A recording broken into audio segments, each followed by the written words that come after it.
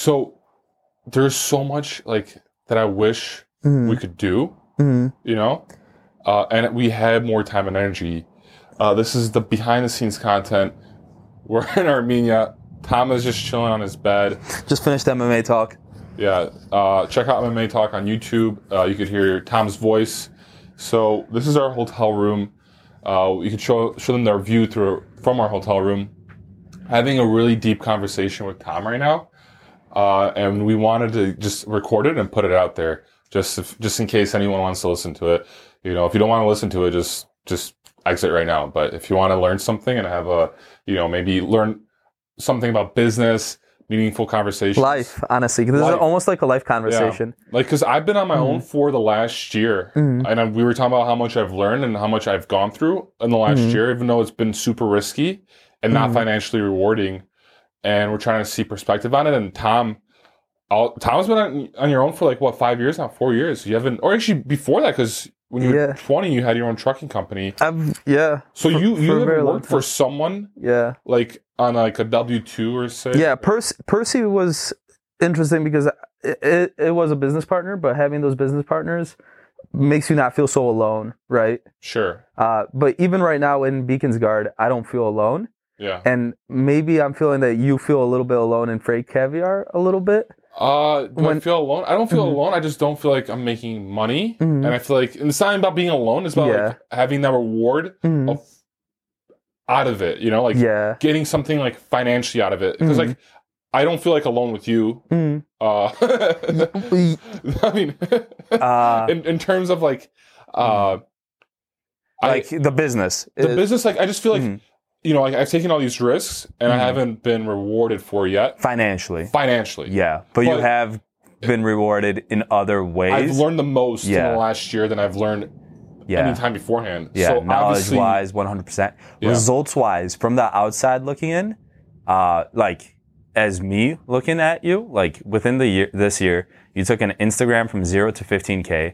You've got a podcast with top level executives in the country, you know, just like sharing so much knowledge with you that's so valuable, and their connections. I gotta continue that. That's gonna be nonstop. Yeah. I make 2 episodes a week because it's actually really time consuming. 2 episodes a week is really good. And I gotta get a better newsletter out where it's more interesting. Yeah. And get sponsored by it. Because I do have like 200 people, you know, reading my email every day. So I know there's, in perspective, I gotta continue that. Yeah. And like continuing Freight Caviar and being an executive on like a leadership level, you know, like, and even if it doesn't hit you with that much dopamine, because it doesn't get, because like what I want to talk about with the dopamine is like when you post your content on Instagram, you're getting so many likes, so many views, like people love this. And then you post that and it's much smaller of a number. You're like, why don't people love this? It's not as entertaining. It's not entertaining. It's but more educational. Yeah, but there is like 50 people that fucking watch it, or whatever the number. I watch it, some of those episodes, and I love them. Like the one with Trey Griggs, like I learned really real business stuff from listening to that, and I learned real business stuff that doesn't seem like business stuff. For example, traveling around the world and doing business. He's like, like I don't work out as much as I'd like to because I'm doing it, but like I try to do my best, and like it's just where I'm at in my life right now, right? Yeah. And like I kind of feel like that's similar. And then like little micro tips, like just bringing my home pillow. Tom wishes he brought his pillow to Armenia. Yeah, I wish it so bad. Trey Griggs, shout out to Trey Griggs. Shout out to Trey Griggs, and that's like a great tip.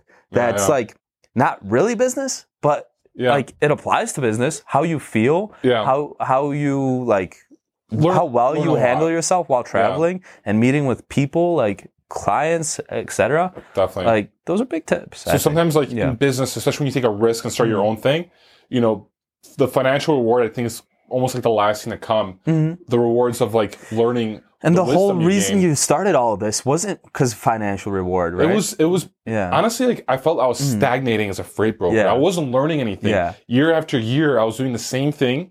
And you know, being a freight broker, you don't need to do a lot. You're just posting loads, calling people. Like it's, you know, you could be a great freight broker. There are like micro things you could try to trick your brain to learn more. The only thing, like now when I broker freight, when I'm in a situation that I'm brokering freight, like what I try to learn and pick up on is human psychology. That's the thing that's Chris Voss. Yeah, like Chris Voss type stuff, laws of human nature. Dude, on Freightwaves, they just were talking about how everyone should read the Chris Voss's book. Really? The guy was like, on Freightwaves, they were talking and they were actually talking about they were going to go over the book in sales negotiation. Wow. Yeah, that was like the whole topic. It was one of the podcasts. So, yeah, on Freightwaves.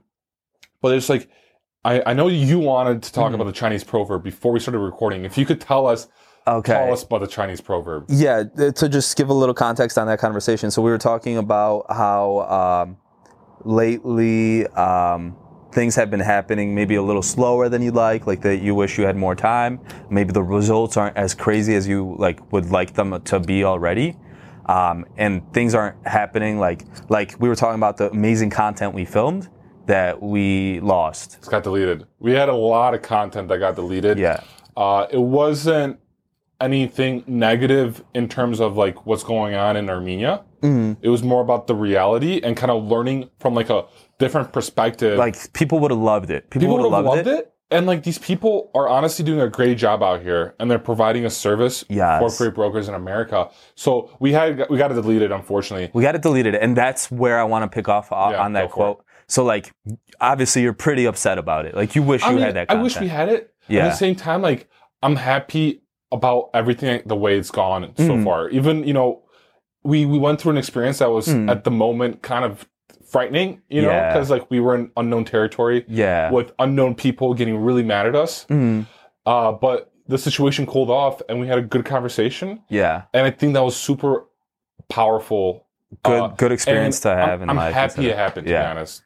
Exactly. And that's kind of my approach has now changed since seeing this quote that I've been applying to a lot of situations in my life in like the last, I don't know, month and a half or so. Yeah. Is like when something like that happens, instead of replying like, hell yeah, I'm super happy about it, or I'm kind of sad about it, I just started replying maybe to my mind. Wait, maybe maybe what? It's good that it happened. Maybe it's bad. Maybe. Okay. I don't know. And so this is a Chinese proverb. This is the Chinese proverb that I'm applying to a lot of situations in my life. Like maybe it's good that all that content got deleted. Okay. You don't know. And now this is the quote or the short story. Pretty much there was a Chinese farmer who had a horse. One day his horse ran away, and that night all his neighbors came to him and they're like, oh man, that sucks. We feel so bad for you. That's a lot of money. Like, we know you love that horse. You raised it and like it ran away. Like, that sucks, man. And most people would be like sad, mad, like whatever. And the Chinese farmer says, maybe it's bad. Like, what do you mean maybe? Like, you're crazy. You're crazy. And so, whatever. Next day, a couple days pass, and the horse comes back with 6 friend horses. Like 7 horses come back, and like everyone's like comes to his house later that night. Dude, you have 7 horses now. Like, that's amazing. That's crazy. That's a miracle. Like you must be so happy. Like, this is the best thing that's ever happened to you. Maybe. Right? And he says maybe. Exactly. And they're like, what do you mean maybe? But like, what's wrong with you? Like, let me just say it a couple more times, and maybe then it hits. Sure. The next day, his son's trying to tame one of these horses that comes, and he breaks his hand. Same deal. Maybe it's good that he broke his hand. Everyone's like, what the hell? What are you talking about? It's not good that he broke his hand. Maybe it is. Week later, Chinese army comes recruiting for the army, and they're like, oh, your son's hand is broken. Like, we can't take him.